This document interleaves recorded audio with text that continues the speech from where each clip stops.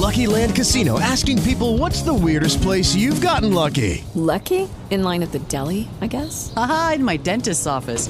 More than once, actually. Do I have to say? Yes, you do. In the car before my kids' PTA meeting. Really? Yes. Excuse me, what's the weirdest place you've gotten lucky? I never win and tell. Well, there you have it. You can get lucky anywhere, playing at LuckyLandSlots.com. Play for free right now. Are you feeling lucky? No purchase necessary. Void where prohibited by law. 18 plus. Terms and conditions apply. See website for details.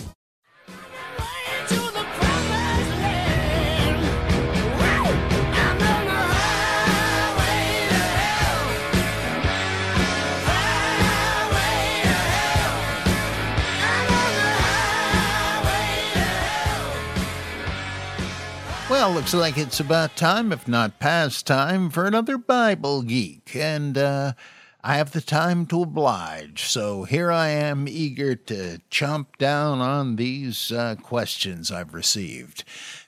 Loads of fun, everyone. And let's see. First one is from Ostino and Verba. Hope I'm pronouncing that right. He says, hey, governing Bobby of Bible Geekery. That's me.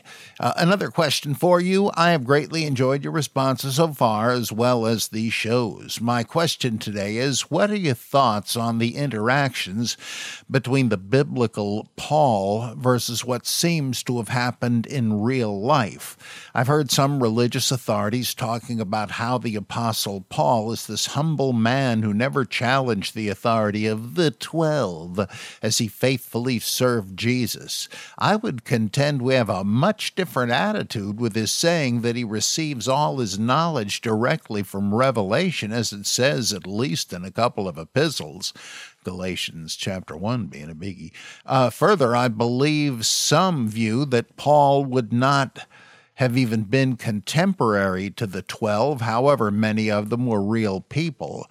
What is there in the text to show that Paul was contemporary with the early church?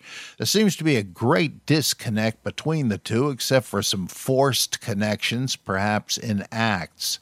Ostino, I think you're right. It's, of course, the question of was Paul contemporary with the 12 could also be raised in the form, were the Pauline, quote-unquote, epistles written later than the earliest generation of Christians, whether by a historical Paul or someone else?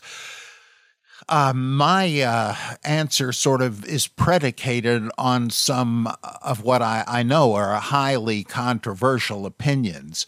But I think the historical Paul was Simon Magus, who is attested in Josephus, as well as the book of Acts, which, however, splits the character into two to make a villain out of the Paul that Gnostics and Marcionites liked, and this one they called Simon, and then Paul, the good old Catholic Christian apostle, who is sort of a second-rate apostle, but still a hero just as good as Peter. There's a kind of balancing act going on there politically in Acts,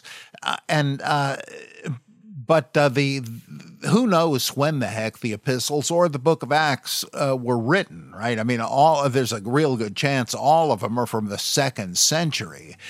The beginning of Galatians seems to be a later addition to that epistle, which is responding directly to the Acts account of Paul, where he says, "Hey, when God revealed His Son in me, I did not go see any other apostles. I made a beeline for the Arabian desert, or from Nabatea, or whatever he means." And he says, "Then years later, I went and met a couple of the big wigs, only 2. And then years after that, I met the great triumvirate of Cephas, James, and John."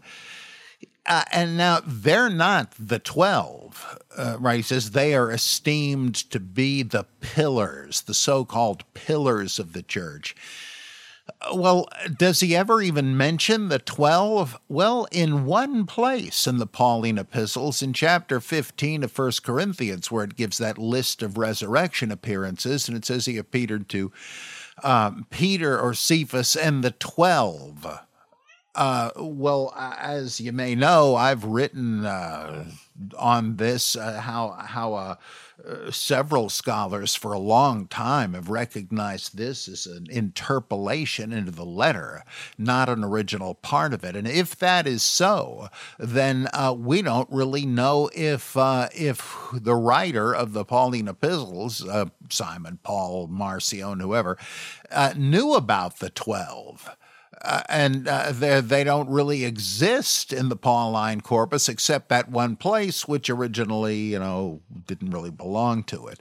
But what is the deal? I'm about to write a book called Judaizing Jesus, where I say, let's assume there was an early Jewish Christian movement that was identical with the Dead Sea Scrolls community, as Robert Eisenman and others have argued for a good while, and that they had, as the Dead Sea Scrolls attest, a council of 12 who ran the show, and that there was also a higher group of 3. And that's one of the things that makes you wonder if they were indeed the New Testament church, or the so-called Jerusalem church. And let's assume that a guy who was, nobody is actually named in the scrolls, but there are all sorts of nicknames and cipher names. And we read of a character called the Mocker, or the spouter of lies, who betrayed the covenant from within the community, and what he was doing that was so bad was to offer membership to apparently the Gentiles, who are called the simple ones of Ephraim, and that his enemies in the community, including the teacher of righteousness, whom some say, like Eisenman, was James the Just, the so-called brother of Jesus, and one of the pillars, that he kicked him out. Well, this, and then he went on to found his own sect. And this connects up with another account in the Pseudo-Clementines of Simon Magus and Dositheus having an argument, a succession dispute to see who would take over when John the Baptist died, and he was connected with the Qumran sect and so forth. And my guess is that this is all different versions of the story in Acts where Simon Magus applies for apostleship. He's going to buy his way in. I'll pay you to tell me how to lay hands on the converts and have them speak in tongues, etc. And he says, get the hell out of here. He says, literally, whereas J.B. Phillips translates it, to hell with you and your money, because you thought you could buy the gift of God, and so on. That's another one, a version of what we read about in Galatians, the split between the men from James and Peter and Barnabas on the one hand and Paul on the other. And again, the topic was can you allow Gentiles to become Christians without making them keep the whole Torah, the dietary laws, etc.? I think all of these are reflections of the same event, reverberations of the same explosion, and that because you really, and that years later, when the Jerusalem church was going bankrupt because of the policies we read about in Acts and in the Dead Sea Scrolls about pooling your funds and goods and all that. Well, it's like socialism. It's going to make everybody impoverished. As Margaret Thatcher said, the trouble with socialism is that that eventually other people's money runs out. Well, yeah. And so what do we read in Galatians? That the pillars were willing to recognize the apostolic ministry of Paul if he would get his considerably larger membership to collect money annually, I guess, for the benefit of the Jerusalem church, the poor, which is what the Ebionites were called, Ebionim, and the Dead Sea Scrolls sect called themselves that as well, and so that there was a reconciliation eventually reached on that basis. But then the Jewish Christians reneged on it, and that's where you get the polemics in 2 Corinthians and Galatians and so on between Paul and the so-called super apostles. Now, you have to picture something of that gravity to account for the oddity you have that you point out.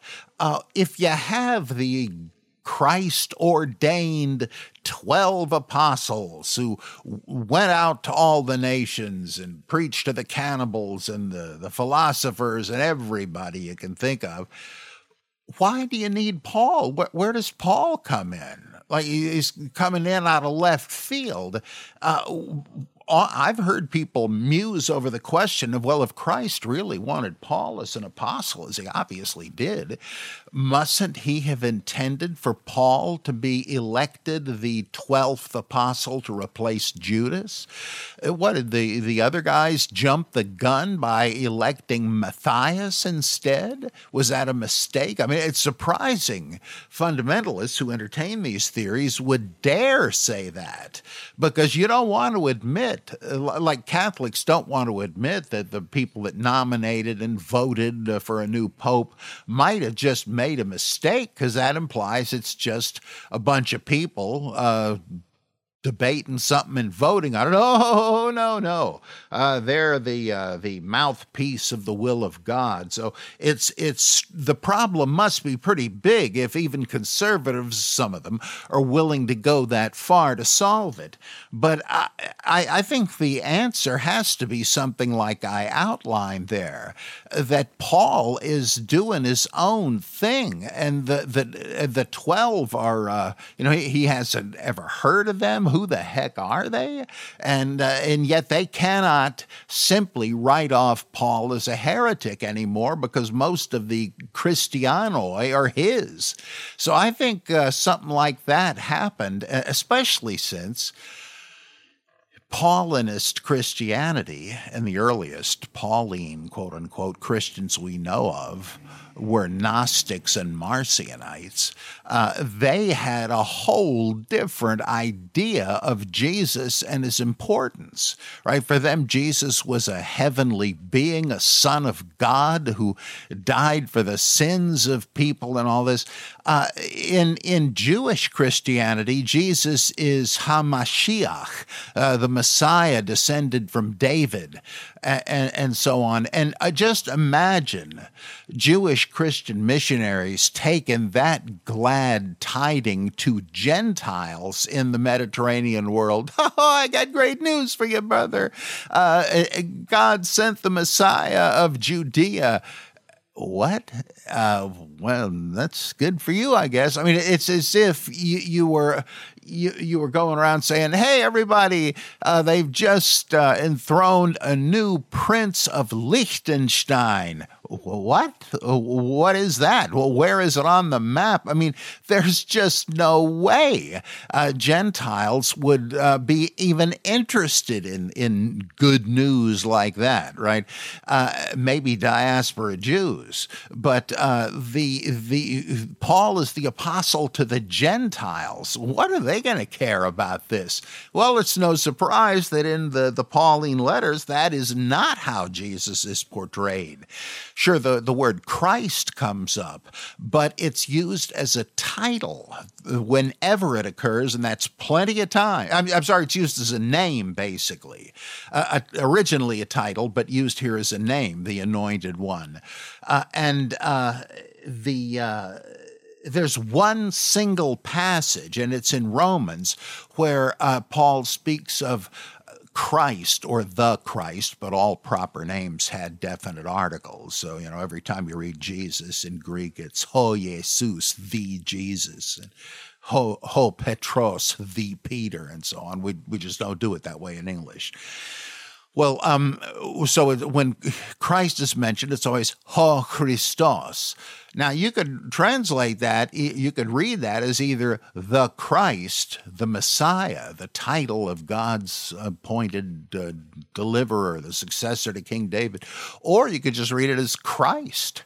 And there's only one passage where it would even make any sense as meaning the Christ. It's where he says that, we owe the Jews a whole lot because from them came the prophets and so on. And from their line comes ho Christos, Christ, or the Christ. But that's the only place where it even might make sense. And there, I think it's really a toss-up, and in context, it probably isn't even that. I think there is a huge difference here. Paul is used to be called, still is sometimes, the second founder of Christianity. But I think he really had something else that became part of Christianity under a largely financial accord. But anyway, I know you can think of particular verses that don't seem to fit that framework, but it is a complicated mess, and I hope to sort it all out in Judaizing Jesus. Thank you, Ostino. Okay, Christian Laroque. He says, first, why was it important that the first Christians get their message to Rome? Jews never thought that. Also, why would the Sanhedrin press Rome to crucify Jesus on Passover? And apologists claiming they would need to take the body off the cross before the Sabbath, yet Jesus miraculously dies only 6 hours instead of the days of the typical days of suffering. Oh boy, asked a lot of good stuff there.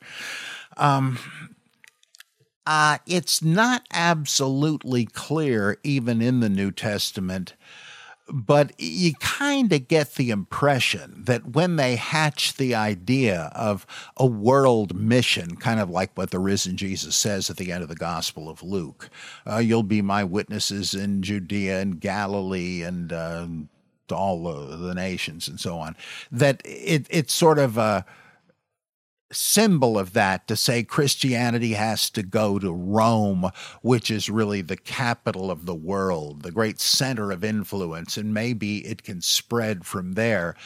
But Christianity first got there, apparently, like a lot of religion propagandists did, either missionaries journeyed there or just merchants and slaves and various people that had occasion to relocate in Rome brought their religions with them. According to both the book of Acts and the epistle to the Romans, there was a church there before Paul ever darkened their door. Well, who the heck were they? Well, no doubt, again, merchants, soldiers, slaves who had picked up the Christian faith and brought it with them. So who knows? But it does seem like Acts is organized to say, to make the point, oh yeah, inevitably it had to go to Rome, the real center of everything. And there's a book about that that uses as its title a quote from I guess the Acts 27 or 28. And thus we came to Rome. as if it was theologically important to do that. And you can see how maybe it was. Like in Colossians, when it says, well, now, happily, the gospel has been preached to all the nations. What? That's what could you mean by that? I mean, even if Paul didn't write it and you place it some decades later, it's reached all the nations? You have to wonder if they meant, well, it's cosmopolitan, now it's even reached Rome and is spreading out. I don't know, but it may have had symbolic significance for that reason. Maybe they're sort of looking ahead. From here it will surely spread to all the world. Now, speaking of Rome and the Sanhedrin, why crucify Jesus on Passover? Well, it says in the Synoptic Gospels they didn't want to crucify Jesus on Passover because there were a whole lot of people in the city, like 2 or 3 times the normal population, because pilgrims had come there from all over Palestine. And they said, this guy's got a lot of fans. We could have rioting if we had him publicly arrested. So let's do some sneaking around and nab him in the middle of the night before anybody has a chance to react. But then Judas says, "Oh, you don't need to bother with that. I can take you to his hideout." And well, all right. So they do. Well, what was the urgency? Probably because Rome, and therefore Pilate, was always anxious when there were the 3 big festivals, when Jews would pack into the city for the observances, because especially on Passover, they even today at Passover Seders, they say, well, next year in Jerusalem, they figured maybe the Messiah would come whatever year, but to coincide with Passover in that year. After all, Passover marked the liberation of Israelites from Egypt. Maybe history would repeat itself, and so that the Sanhedrin figured listen to that mob outside. Hail, King of the Jews! And like in John chapter 12, I think. The high priest says, you don't seem to recognize the gravity of the situation, brethren. If we don't do anything about this, the crowd will make this guy king.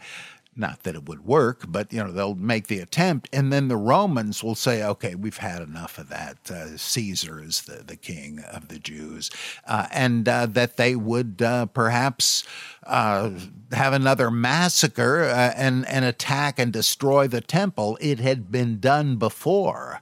And so, is it Caiaphas, I think, who says, look, it's better that one guy get killed. It's not the best thing, right? But it's better that than have a massacre and have the temple and our priesthood destroyed. Well, yeah, so that's why Passover was the most dangerous, but therefore most, what would you say, the opportune time. And so I think that's what makes sense of that. Now, it does say in the Gospels that they, when it says they had to break the legs of the crucified men who were still alive to hasten their death, because then they couldn't arch their back and hoist up their lungs to breathe anymore, and they would just asphyxiate. They found it wasn't necessary to do that with Jesus because, surprisingly, after 6 hours, he was dead already. Now, I have to admit, I find it a little problematic to think that their custom was to give a break, no pun intended, to the people that hadn't died yet. I mean, wasn't it, as you say, supposed to take days to kill somebody in this horrible manner? Why would they do that? So I'm not so sure, but the Gospels depict the Romans as having sufficient respect for Jewish law to honor the custom that, okay, you can't leave a crucified man up there beyond sunset of the day he's crucified. Because in the Old Testament, they did crucify people, but it wasn't to kill them. They were killed already, but the body was placed on a cross or a tree or whatever to tell people, hey, this is what happens to people that break the law. Take a lesson. And so in that case, they were put up dead, and so you didn't have the same consideration about taking them down before sundown. It wouldn't defeat the object of crucifixion, which Roman crucifixion, again, as you say, was to kill in a slow and cruel manner. Now, why did Jesus die only after 6 hours? No, oh boy, thereby hangs a tale. I think that an earlier version of the story, somehow embedded in all four Gospels, had Jesus survive the cross, and that whoever gave him that palliative, that soporific, to dull the pain, or the vinegar, or whatever you want to call it, that knocked him out, and he looked dead, and so they figured, well, this guy's already gone, but he wasn't. Remember when Joseph of Arimathea comes to Pilate and says, could you give me charge of the body? And Pilate says, what, he's already dead? Go verify that. And his flunkies do. Yeah, he's dead. All right. Well, okay, he's all yours. Why is that? I think that is one shoe falling and the other is about to drop, because in the original plot logic, he would have been buried, but rescued in time, partly because, as in ancient Hellenistic novels, someone believed to be dead would be interred in a noble person's, an aristocrat's tomb. Tomb robbers would have noticed that and figured, hey, I guess old Joseph of Arimathea, Mr. Moneybags, he must have finally died, and so he's in there with all kinds of funerary goodies, bags of gold, who knows what all, like the pharaohs. Let's break in when nobody's looking and steal the stuff. Well, that's why Matthew quotes Isaiah to say he was buried with a rich man in his tomb. Well, that preserves the motivation of those who opened the tomb and stole the body. It wasn't the disciples, but in the gospel version, the would-be tomb robbers were scared out of their wits when Jesus happened to be coming out of the coma, and they beat it, so then the mourners came and found him alive, etc., etc. I think that is I'm not saying that's what actually happened to Jesus, right? I tend to be a mythicist, but I think this novelistic treatment of the Jesus character underlies the passion and resurrection narratives of the Gospels. So the short time on the cross is an integral element of that plot. So thank you, Christian. All right, now, who's next? My pal Zvonimir Brakalo. He says, I think he's from Bulgaria, I forget, but somewhere over there in one of those great countries. One of the great things about the fall of East European communism is that all those countries with their architecture and their folklore and their history came back into daylight again. Anyway, he says, everyone is familiar with the Sermon on the Mount, but I found something similar in another place. In the Odes of Solomon, Ode 31 has Jesus speaking thus. Come forth, ye that have been afflicted, and receive joy, and possess yourselves through grace, and take unto you immortal life, etc. Is it possible that the Odes of Solomon, which are dated from the 1st to the 2nd century, and the Gospels are both inspired by the Q source? I wouldn't be that specific, Zvonimir. It seems to me that you've got all sorts of sources used and gleaned from by the compilers of the New Testament books. For instance, I think that Q1, many scholars divide Q into three strata, 1, 2, and 3, and that the first strata, Burton Mack says the first stratum makes Jesus sound like one of the Cynic philosophers, like Diogenes or Antisthenes, etc.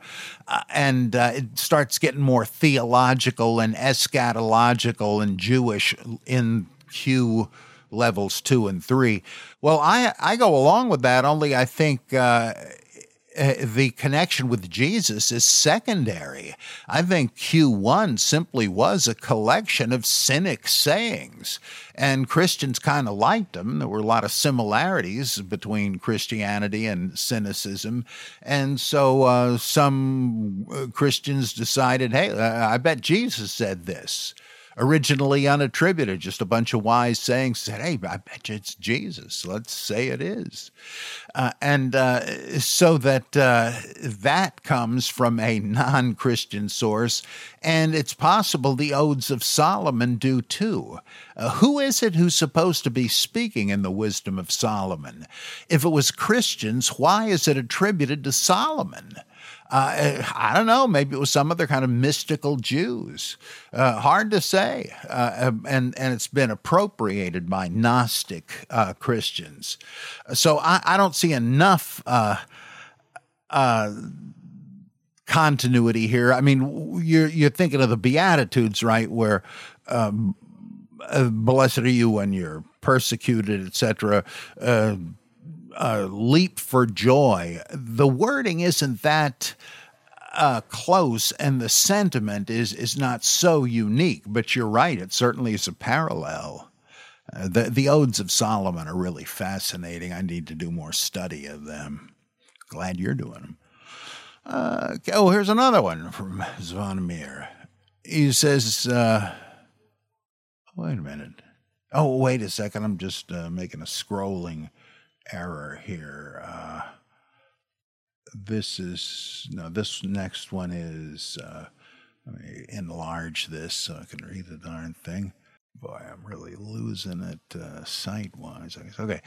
Oh, master of forgotten knowledge. Most of it I've forgotten. I have a few questions today, mostly prompted by my brief journey into the wonderland of Apocrypha. Oh boy. First of all, what was the early Christian attitude towards slavery? It's mostly prompted by the information that in one of the apocryphal acts, St. Thomas was literally sold into slavery by Jesus himself, which I found very amusing. Let's see. Yeah. Well, slavery was often in the Mediterranean world not nearly as bad as it has been in some civilizations. And we know that because there are numerous references in Greco-Roman literature that show that often house slaves were treated like members of the family and were given positions of power as the steward of the whole estate. We're told that slaves could be elected to public office and so forth. Some of the parables of Jesus have the master going away on a business trip and given the money to the three slaves to invest, and he's going to see how well they did when he gets back. And so slaves, and one of the healings at a distance, the centurion says to Jesus, he has a pice, a slave or a child. We don't even know which is which is it supposed to be. So it wasn't as degrading necessarily. It might have been worse in ancient Israel, if it's really describing that, because a lot of the stuff there came out of Hammurabi's code, which was pretty bad. but you could sell yourself into indentured servitude, which means I'm your employee and you can order me around until I pay off this debt. But there are these awful laws like if a master beats his servant and the servant survives it, and it was still kind of serious, okay, he's got to pay a fine. But if he kills the servant, that's his loss. He paid for the servant, now he's lost him. And some of it does seem pretty outrageous, but it isn't necessarily bad. And what it sounds like is that in the Acts of Thomas, Jesus is sort of selling Thomas as an indentured employee. He has to work for you now. That's the idea. There's like a Jonah vibe going on there, right? God wants him to go preach to the Ninevites, whom he hates. And he says, look, you're going. I don't care what you say. If I have to call up a big fish to swallow you and take you there, you're going. And so, okay, grudgingly he does it, right? Well, it's the same sort of thing, perhaps, because he's got to be sure that Thomas is going to go and work for King Gundaphorus in India. Actually, there were several kings named Gundaphorus in India. We have coins minted by some of them. And what happens is Thomas is a master builder. Not another word you're probably thinking of. He gets a huge amount of money from the king to build a big palace. And the king shows up when it's about finished. And he says, well, where's the palace? What the hell? I gave you all that money. What'd you do with it? And so, well, I didn't build a palace of earthly materials which will perish.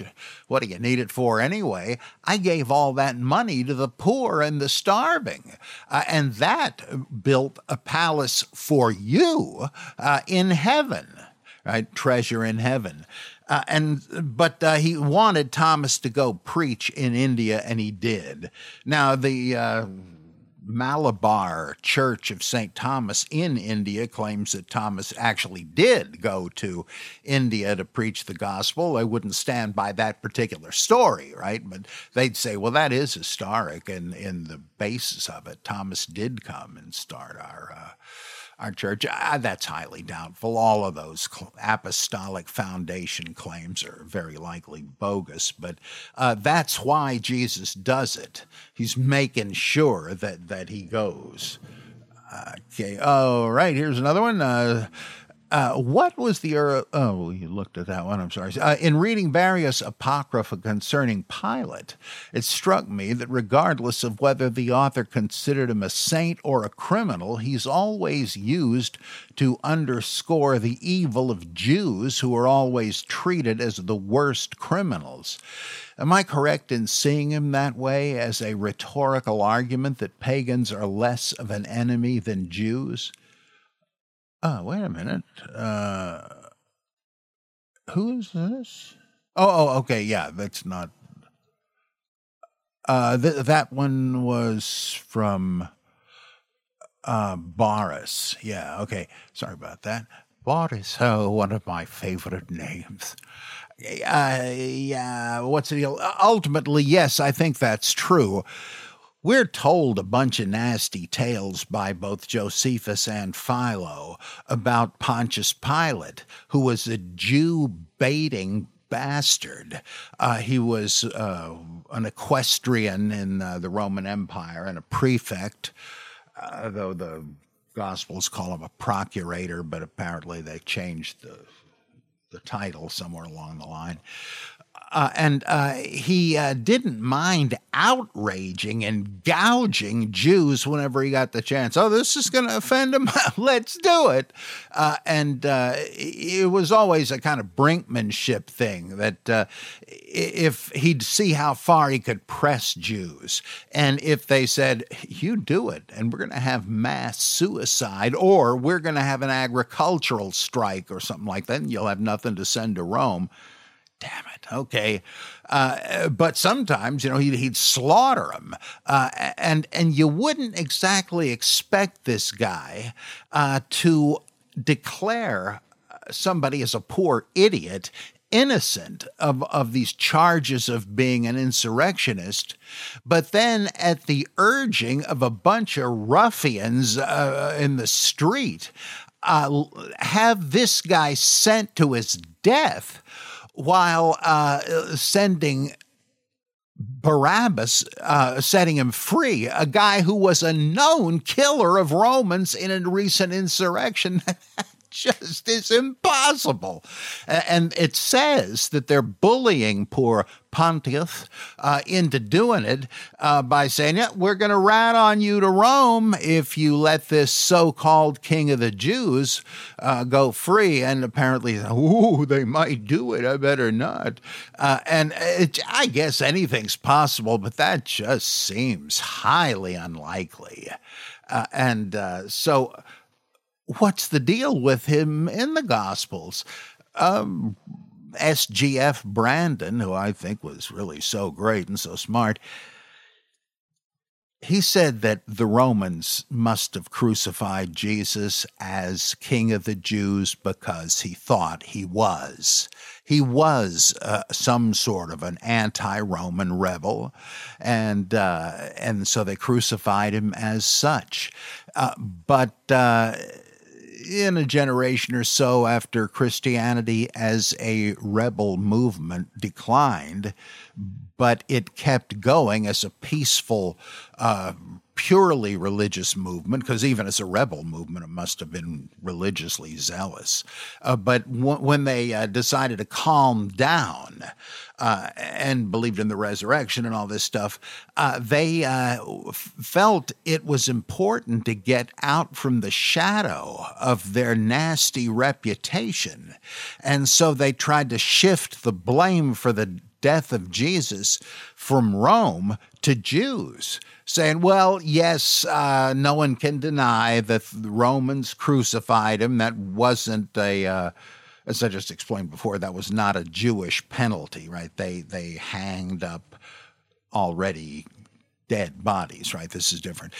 They stoned people to death, right? So, yeah, of course, Rome actually crucified him. That's true, but he was simply bullied into it by the Jewish council and a bunch of ruffians whom they paid off to, just like George Soros paying all these people to riot. And so it was the fault of those Jews, right? And this, of course, led to the horrors of Christian anti-Semitism. That looks pretty likely to me, that Jews were being scapegoated because Christians wanted to shift the blame.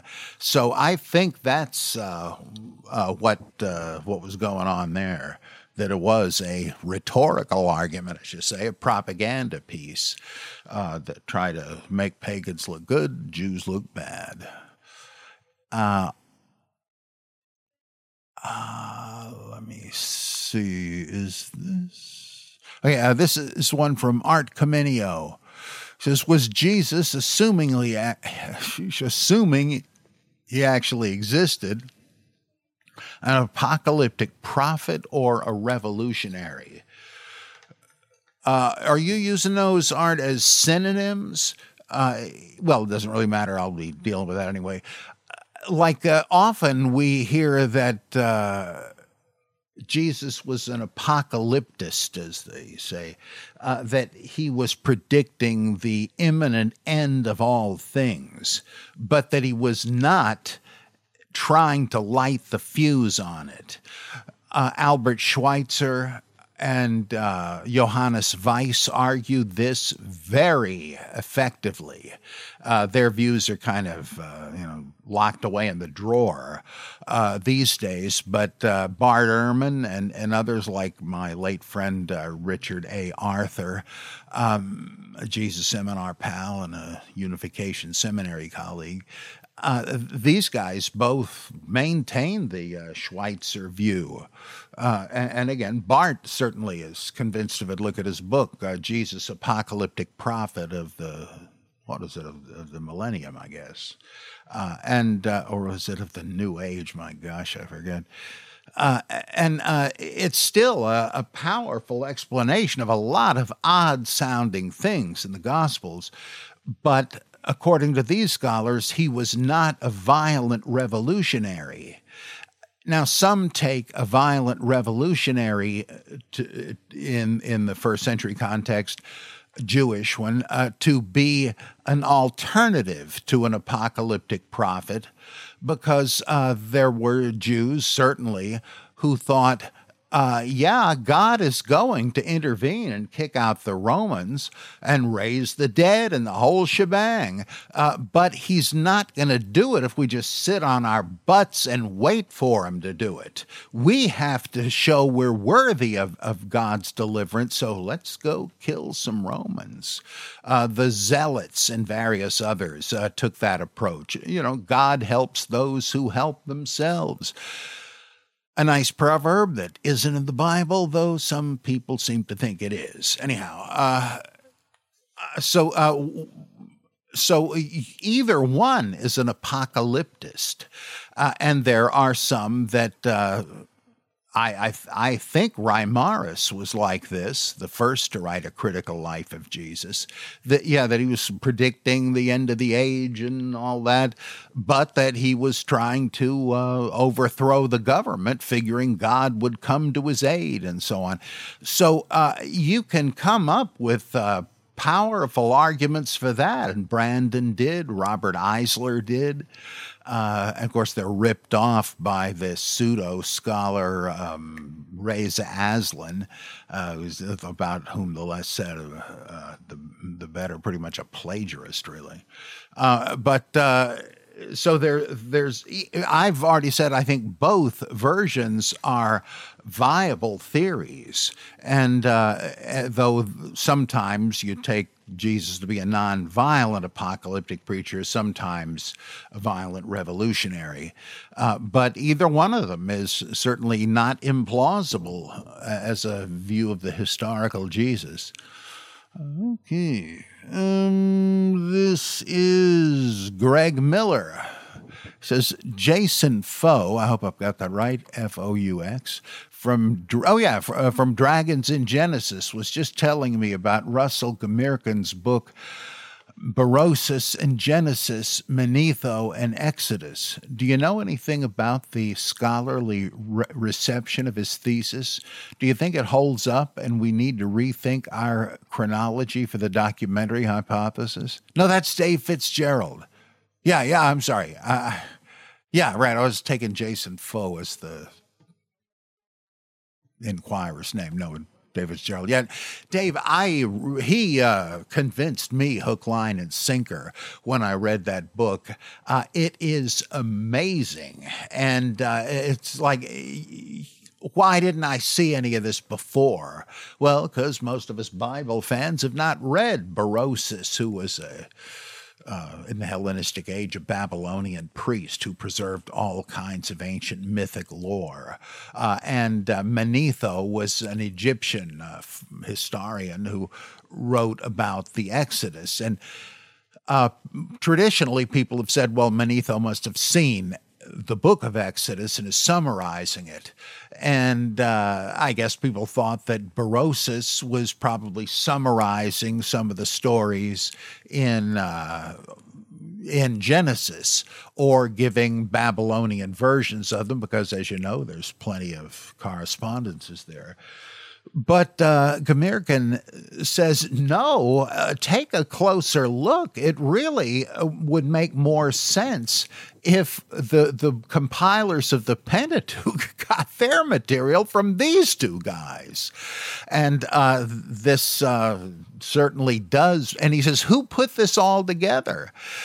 He says, well, when tradition says that I think it's Ptolemy Philadelphus II in the 3rd century, when he summoned learned Greek-speaking Jewish scribes from Jerusalem to come to Alexandria and translate the Tanakh, the various parts of the Jewish scripture and into Greek, then Gmirkin says that's only half the story. They wanted to make it sound older because antiquity always gives a halo to things. But instead, what these guys did was to bring with them the various traditional sources of stories, anecdotes, law codes, etc., myths, and so on. And in committees, they put together this compromise document.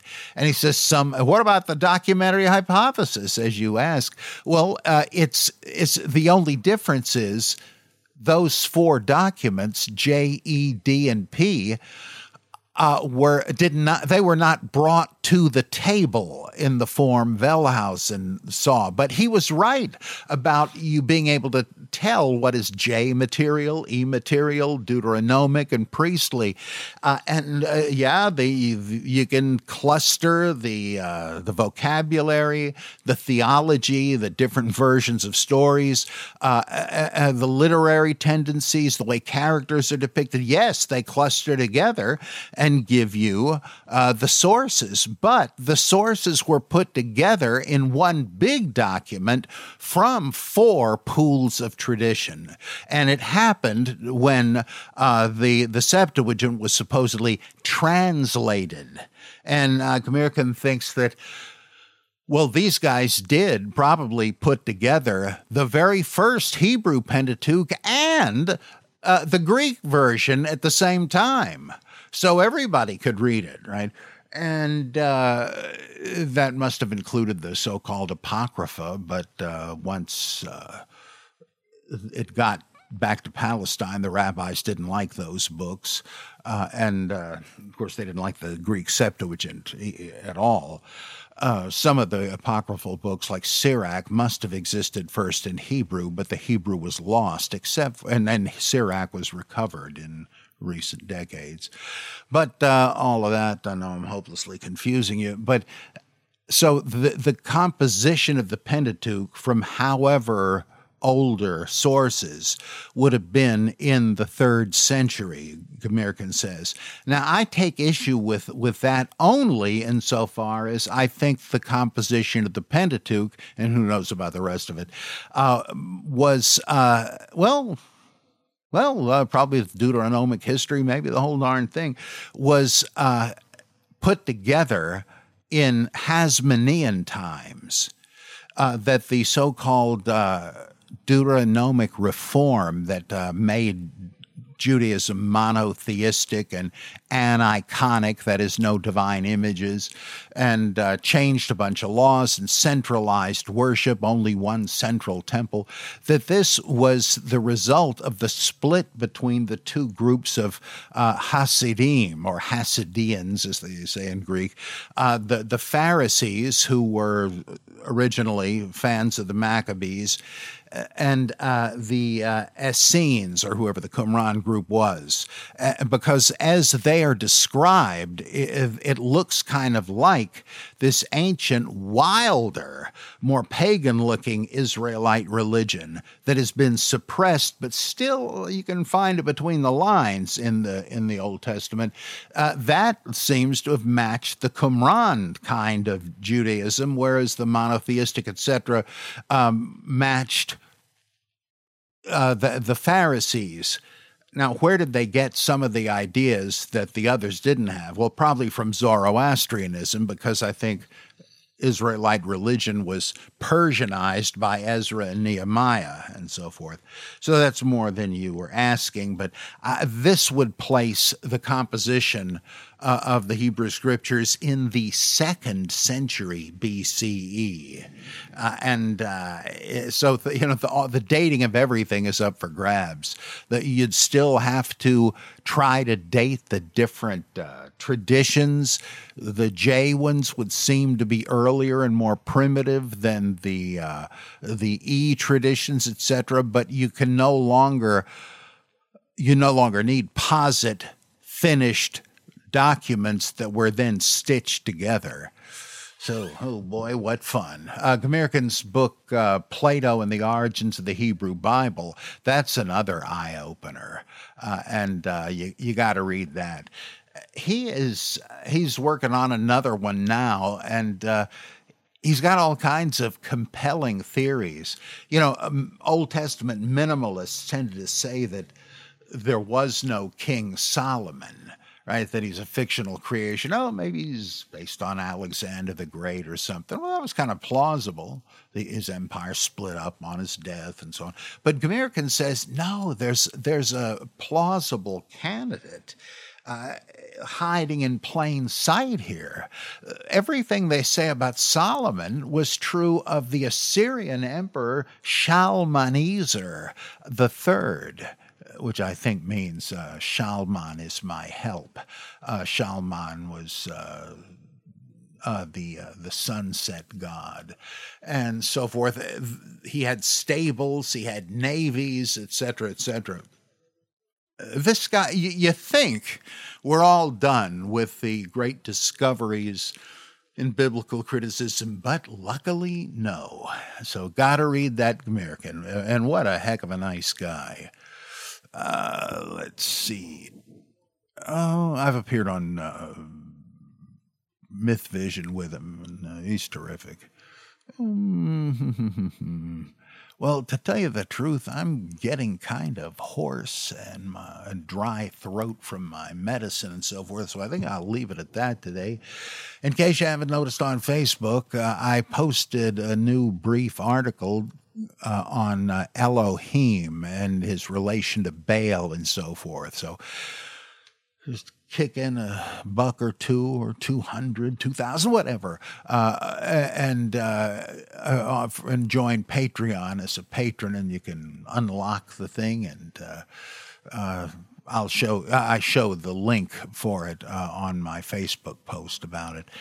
Let's see. I will soon. Well, I guess I do have a Gemi site.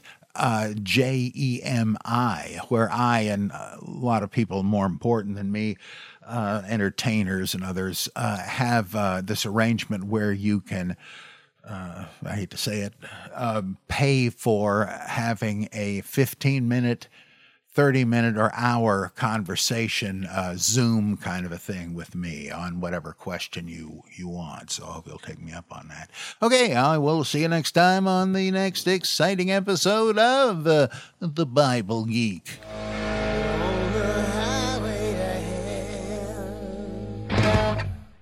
With Lucky Land Slots, you can get lucky just about anywhere. Dearly beloved, we are gathered here today to... Has anyone seen the bride and groom? Sorry, we're here. We were getting lucky in the limo and we lost track of time. No, Lucky Land Casino, with cash prizes that add up quicker than a guest registry. In that case, I pronounce you lucky. Play for free at LuckyLandSlots.com. Daily bonuses are waiting. No purchase necessary. Void where prohibited by law. 18+. Terms and conditions apply. See website for details.